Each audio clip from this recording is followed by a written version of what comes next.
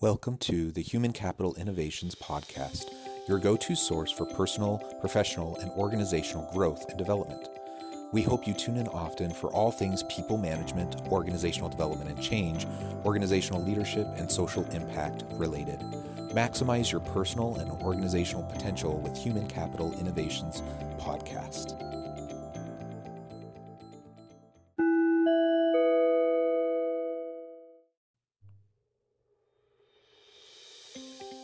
Welcome to the Human Capital Innovations Podcast. In this HCI podcast episode, I talk with Kevin Hancock about dispersing power in organizations and strengthening the voices of others through creating a work culture where everyone leads and every voice is trusted, respected, and heard.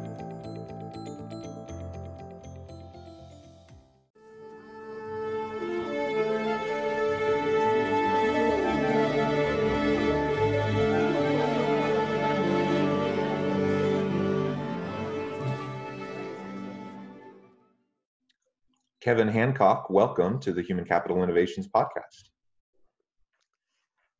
John, thank you. I'm quite happy to be with you today. Yeah, I'm really thrilled to have a chance to talk with you. As we were discussing before we hit record and kind of the pre-discussion, we do have a lot of areas of overlap in our areas of expertise and interest and the work that we do. So I think it'll be a really robust discussion today as we talk around issues about social justice as they relate to organizations and working with their employees. To begin, I want to share with the listeners a brief bio about Kevin. Kevin Hancock is CEO of one of the oldest companies in America, Hancock Lumber, which was established in Maine in 1848. Today, the company grows trees, manufactures lumber for global distribution, and provides building materials and construction services for contractors. The company has 550 employees and is a 6-time recipient of the Best Places to Work in Maine award, which I just want to interject is really cool. I think it's great anytime an organization focuses enough on its employees to be able to earn those types of recognitions. Kevin is a recipient of the Ed Muskie Access to Justice Award, the Habitat for Humanity Spirit of Humanity Award, and the Boy Scouts of America Distinguished Citizen Award. In 2010, at the peak of the national housing and mortgage market collapse, Kevin acquired a rare neurological voice disorder called spasmodic dysphonia. I'm not sure if I said that quite correctly. When his own voice became weakened, he developed a new leadership style based on strengthening the voice of others. He is now a champion of a work culture where everyone leads and every voice is trusted, respected, and heard. He is a frequent visitor to the Pine Ridge Indian Reservation in South Dakota. His first book, Not for Sale, Finding Center in the Land of Crazy Horse, won 3 National Book Awards. His next book, The Seventh Power, One CEO's Journey into the Business of Shared Leadership, is scheduled for release. Actually, it looks like it was released just a few months ago. Again, Kevin, what a great background, and I'm really excited to talk with you today. Well, thank you. Same. As I said, I'm really happy to be here, and I love the idea of talking about social justice within the context of a corporation and within the context of an employee experience. So I think the subject of interest to you is really important. Awesome. And before we really dive in, is there anything else you would like to share with the listeners about yourself, your background? No, not really, other than, as you mentioned, it was really a voice condition that I acquired that got me leading differently because I couldn't use my voice at first, but then as time went on, I didn't want to. I really got thinking differently about how a leader might lead, and I got really excited about the idea of dispersing power and leaders really being about strengthening the voices of others, not themselves. So what started as a a bit of an unexpected hindrance or a setback with my voice condition became really an invitation that I use to think very differently about leadership and the importance of helping every human being feel heard and how powerful that simple act can be. I love that. I think that's amazing. And you know, I wouldn't wish medical conditions on anybody, but I think it's a great example of how, you know, sometimes, to use the old cliche, you take those lemons and you make a glass of lemonade out of it, and really leverage that really difficult life experience to transform the way you approach your leadership and how you interact with those around you. That says a lot about you, that you're willing to respond that way and you're able to respond that way, and that you do it in such a way that really empowers the people around you. I like the way you said dispersing power to strengthen the voice of others. I'm a strong believer in shared governance, in letting go of power as a leader, through more delegation and providing more autonomy to your people. And that's something that a lot of leaders really struggle with, but I think is pretty key if you want to have a really successful, innovative type of organization that's going to be sustainable in the long run. And you know, speaking of sustainability, your company is clearly that, one of the oldest companies in the country, best place to work, repeatedly. I think all of those are great testament to not just your leadership, but those who have preceded you as well. Well, it's interesting you mentioned that. I at the core of our business, we're very much connected to nature. So the first thing we do is we grow trees. And of course, to even say it that way is a misnomer, because all you need to do to grow trees, if you're a human, is nothing. You just need to be willing to do it for a very long period of time. It's about leaving land undeveloped and letting trees grow on their own. But when it comes to leadership, I've thought quite a bit about trying to align the future of leadership with nature's fundamental rules. And one of those rules that I thought quite a bit about is that when you think about it, nature itself disperses power. I was actually out in the Arizona desert one evening a couple years ago for a walk when this hit me. The idea was simple. In nature, power is dispersed. And I stopped, John, it was sunset, and I looked around and I posed a series of organizational questions to the desert out loud all by myself. I said, where's the capital of this desert? Where's its headquarters? Where's the CEO? Where are the managers and the supervisors? Which one of these cactus is in charge of all the others? And the answer in every case was just crystal clear. In nature, power is dispersed. That secret sauce, that sacred energy of the universe actually lives in all its parts and pieces.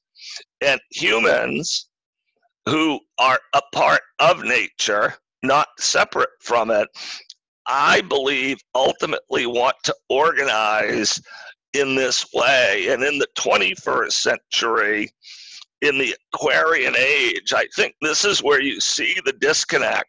So people are awakening to their own sacred power as individuals, but institutions are still often locked in this past-based approach to leadership, which is about collecting power to the center, having a few speak for the many, and taking a bureaucratic approach to getting things done. And while that model might have been the dominant model for centuries looking backward, I do not believe it's going to be the dominant model going forward. Yeah, and I completely agree. I think organizations today need to be much more agile. They need to be responsive and flexible, and that simply doesn't happen in a heavily top-down bureaucratic organization with many, many levels. You flatter organizations is the trend, and that necessarily means dispersion of responsibility and increased voice for everyone, because now instead of having to go through 5 rungs of the hierarchy to go from the lowest entry level employee all the way up to the top, now there's maybe 1 or 2 rungs, and everyone is sharing in responsibility to have those discussions about product development, the services offered, new efficiencies, products and service revisions and new iterations, to be responsive to customers. And that's what the global marketplace requires for organizations to be successful today. The big behemoth organizations, they're not going to be going away anytime soon, of course. That's not what we're suggesting, but most people don't work at those organizations. 80+% of individuals work at small businesses, and so the vast majority of us are going to be trying to leverage employee voice in a way that will help lift everyone as we move through our careers, and as we try to develop our people and strengthen our organizations. That's so true. And I think even if you look at big organizations, say large public companies or governments for that matter, that what they too really need to figure out how to do is how to act and operate like a small community organization, how to decentralize power and act locally. And really, when you look at data today, like on the employee experience, it's the writings on the wall. Gallup will show us that perhaps 1 in 3 Americans today finds their work experience meaningful or considers themselves to be engaged. And what an unfortunate reality that is, that for 2/3 of all people who work in this country, it's simply an economic exercise. I go, I perform functions, I get money and benefits, but that's it. Beyond that, it's empty. And I just think too many people on this planet work and spend lots of hours and years and decades and doing it, and that work needs to be meaningful in more than just economic ways for the people who do it. And the pathway to that, I believe, is creating structure that gives everybody a voice. So if work becomes a place where everyone can kind of self-actualize, can test their skills, can come to know their own identity, and can feel safe doing so, then work starts to become a really important social tool, not just an economic tool. I've really, to take that one step further, come to think very differently about the mission or purpose of work. I think that the economic results are an important outcome of a higher calling. And I think that higher calling is that work should be meaningful to the people who do it.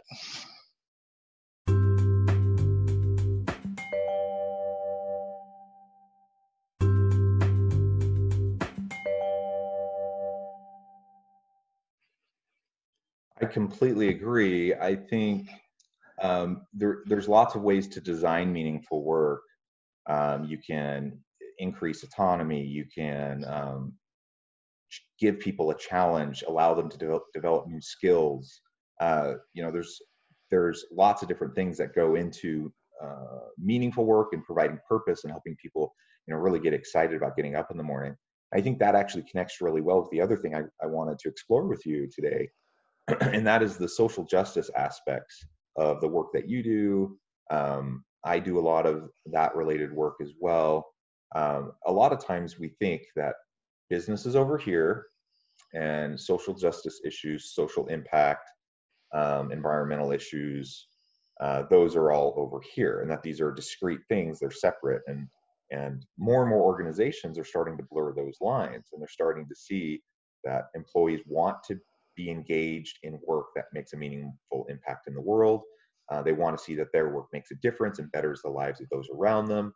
And so I think it's a really great opportunity for organizations for multiple reasons, to strengthen the bottom line, for better PR, for, you know, all of those kind of business case reasons. It's good for organizations to get involved in social impact, social justice work.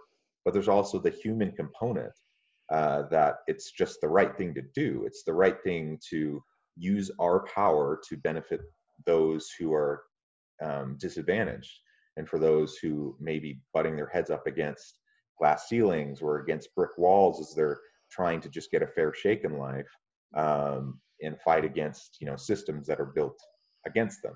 And so let's talk more about that. How have you integrated some of these social causes, social justice, and environmental types of issues into your organization and diffused it throughout your people?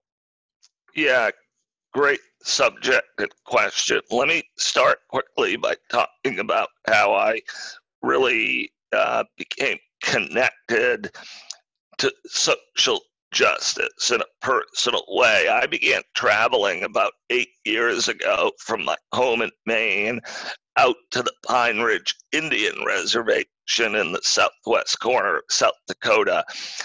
Pine Ridge is the largest, most historic, traditionally most disenfranchised, and today the poorest of all the Sioux reservations on the northern plains. And this is a community that was essentially overrun in the second half of the 19th century during America's manifest destiny, from sea to shining sea. And what really struck me when I was there, based on my own experiences, is there I met an entire community that felt like it didn't have a voice.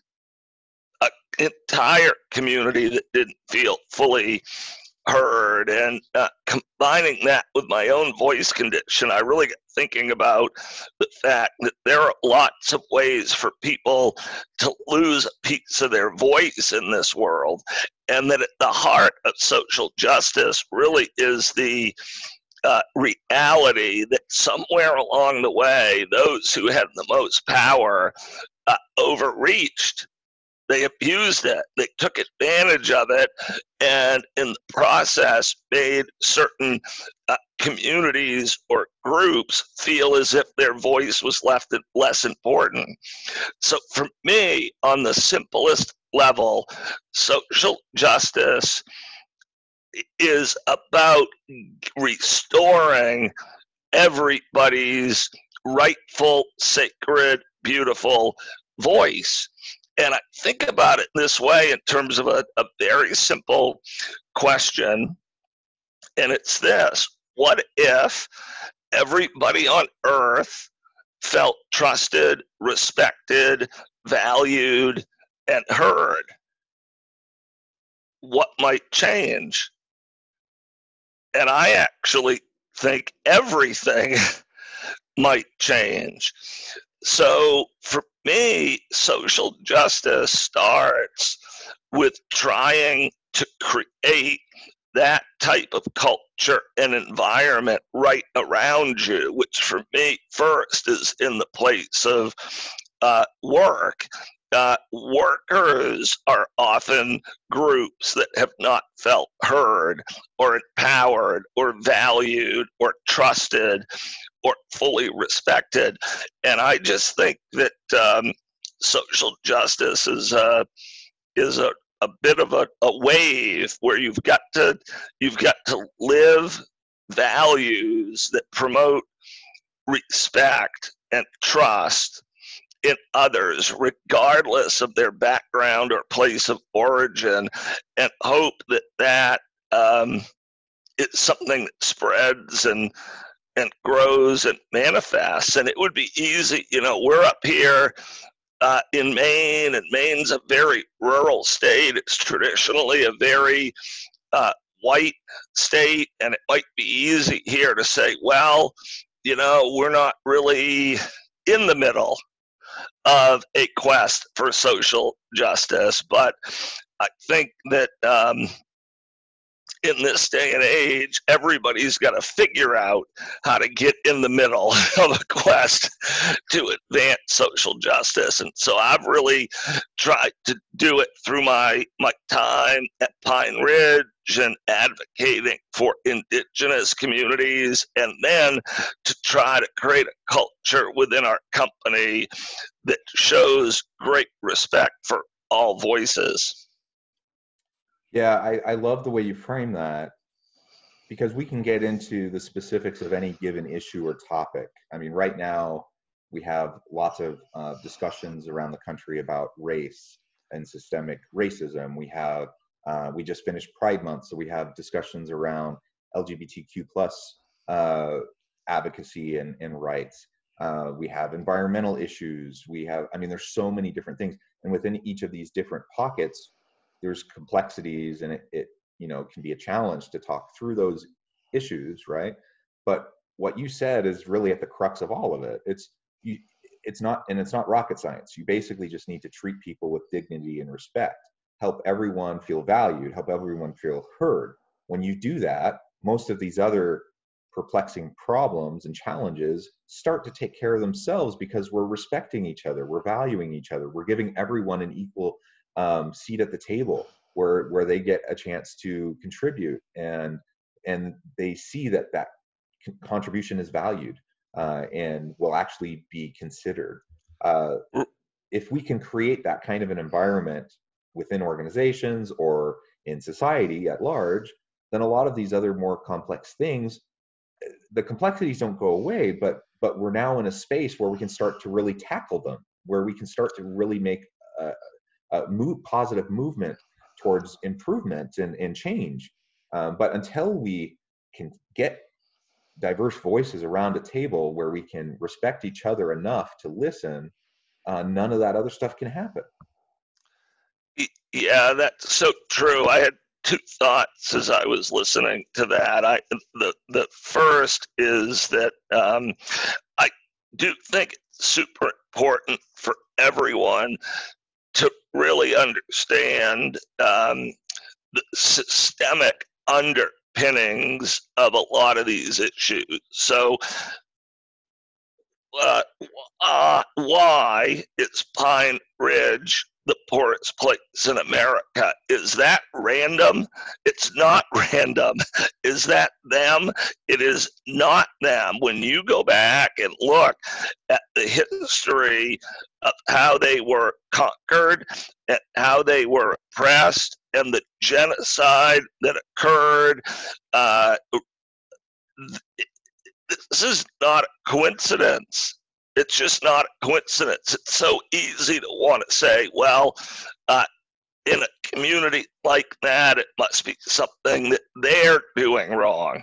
And while we all need to learn to look within to find our strength and path, as a society, we've got to recognize that our systems absolutely have favored certain groups and disfavored others, and to not see that and acknowledge it is not okay anymore. So I think that's one of the big things that's changing, and changing for the better. Second point I wanted to mention. I used to have a tough time describing what I did at Pine Ridge. I've been there over 20 times, and I don't represent any government agency or nonprofit. It's got nothing to do with my core business. So people would say, what do you do there? And I finally just started telling the truth, which is I don't actually do very much. I just travel around the community and I sit and talk and visit with the people who live there. But what struck me over time, and I've written a lot about this in both my books, is that in and of itself is powerful. So the way I've come to talk about it or think about it is that awareness and connectivity in and of itself are powerful acts. I see you. Let's just start with that. Like, I know you're here, and I know what happened. I know the story of this reservation, and I think the people here are beautiful and powerful and important and have lots to contribute. Just that connectivity, listening without judgment or without trying to change or remake or fix or solve, that in and of itself is reconciliatory, if you will, and it can create change. Absolutely. Taking a systems approach to looking at these challenges is essential. And the first step in that is listening to the living experts who are a recipient of the outcomes of that system, right? Too many times people get this idea that I'm going to go in, I'm going to fix everything for this disadvantaged population, right? And they go in and, you know, they're educated, they have lots of great experience, and they say, I'm going to go and I'm going to just fix this. And they forget that they need to listen. They need to go and actually talk to people. The people on the ground who live in those communities, they're the ones that are living it and dealing with it every day. And whether it's socially, you know, at a reservation, or whether it's within an organization, you know, going and talking to and listening to your line workers, the people who are on the front lines, you know, interfacing with customers. That's absolutely essential, because they're going to have the key insights that are going to be necessary for you to make positive change. And far too often, leaders have a little bit too much hubris. They're arrogant about their ability to perceive you know, all of the troubles that are happening within their organization, and they think they've seen it before, they think they have the answers, and they forget the simple truth that you need to go and listen, you need to go and talk to people, you need to observe, and you need to learn as you go. You can't take anything for granted in this world that's messy and complex. Right. This is right at the heart of what my recently released second book is about. The book's title is The Seventh Power, and that's a Sioux concept that comes from their most sacred symbol, the medicine wheel. The medicine wheel honors the powers of the West, North, East, South, sky, and earth, the 6 great external powers. But I had a gentleman show me one day when I was at Pine Ridge that at the center of the wheel, those who know the old ways, he told me, know that a 7th power also exists. And that 7th power is you. It's me. It's the individual human spirit, which is of nature, of the universe, of the sacred spirit, however you want to think about it, and that every individual is a piece of the divine. So the real task in social justice and in rethinking organizational excellence is about getting away from the bureaucracy, getting away from the monolith, getting away from the empire, and putting the focus back on the individual and helping individuals understand and tap into their own power. I think we're about out of time, so maybe we leave it at that. I think you summarized it really well.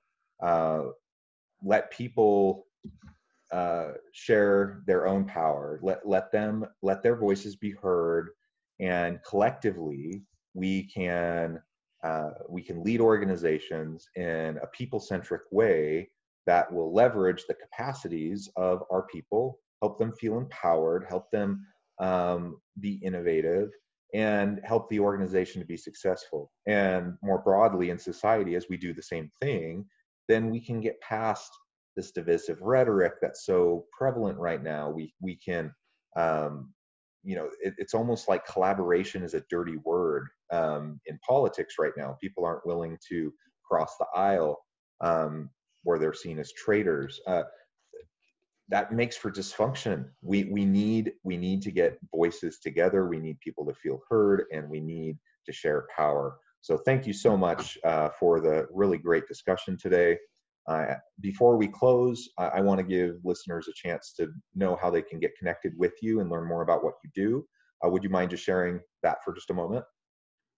I would love to. I'd love to hear from anybody who listened to this discussion today, and you can reach me through my website at kevindhancock.com, and I have a bunch of resources there, including access to the books, but also a contact link so that anyone who wanted to connect with me would be able to do so. And I always answer anybody that checks in. That's right at the heart of our discussion today. So I really appreciate this opportunity, and thank you for helping share a little bit of my voice, John. Well, thank you again. It's really been a pleasure talking with you, Kevin. The time has flown by. We haven't had enough time, and so perhaps we can do this again sometime soon and continue the dialogue. I encourage my listeners. Yeah, I encourage my listeners to look you up and to get connected. Kevin's doing great things and can help your organizations do great things as well. Thank you, Kevin, and thanks everyone for listening today. And I hope everyone has a wonderful week and that you stay healthy and safe.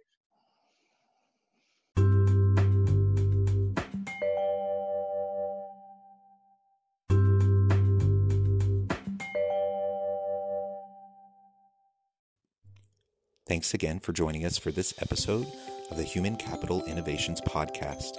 I hope you stay healthy and safe and that you have a great week.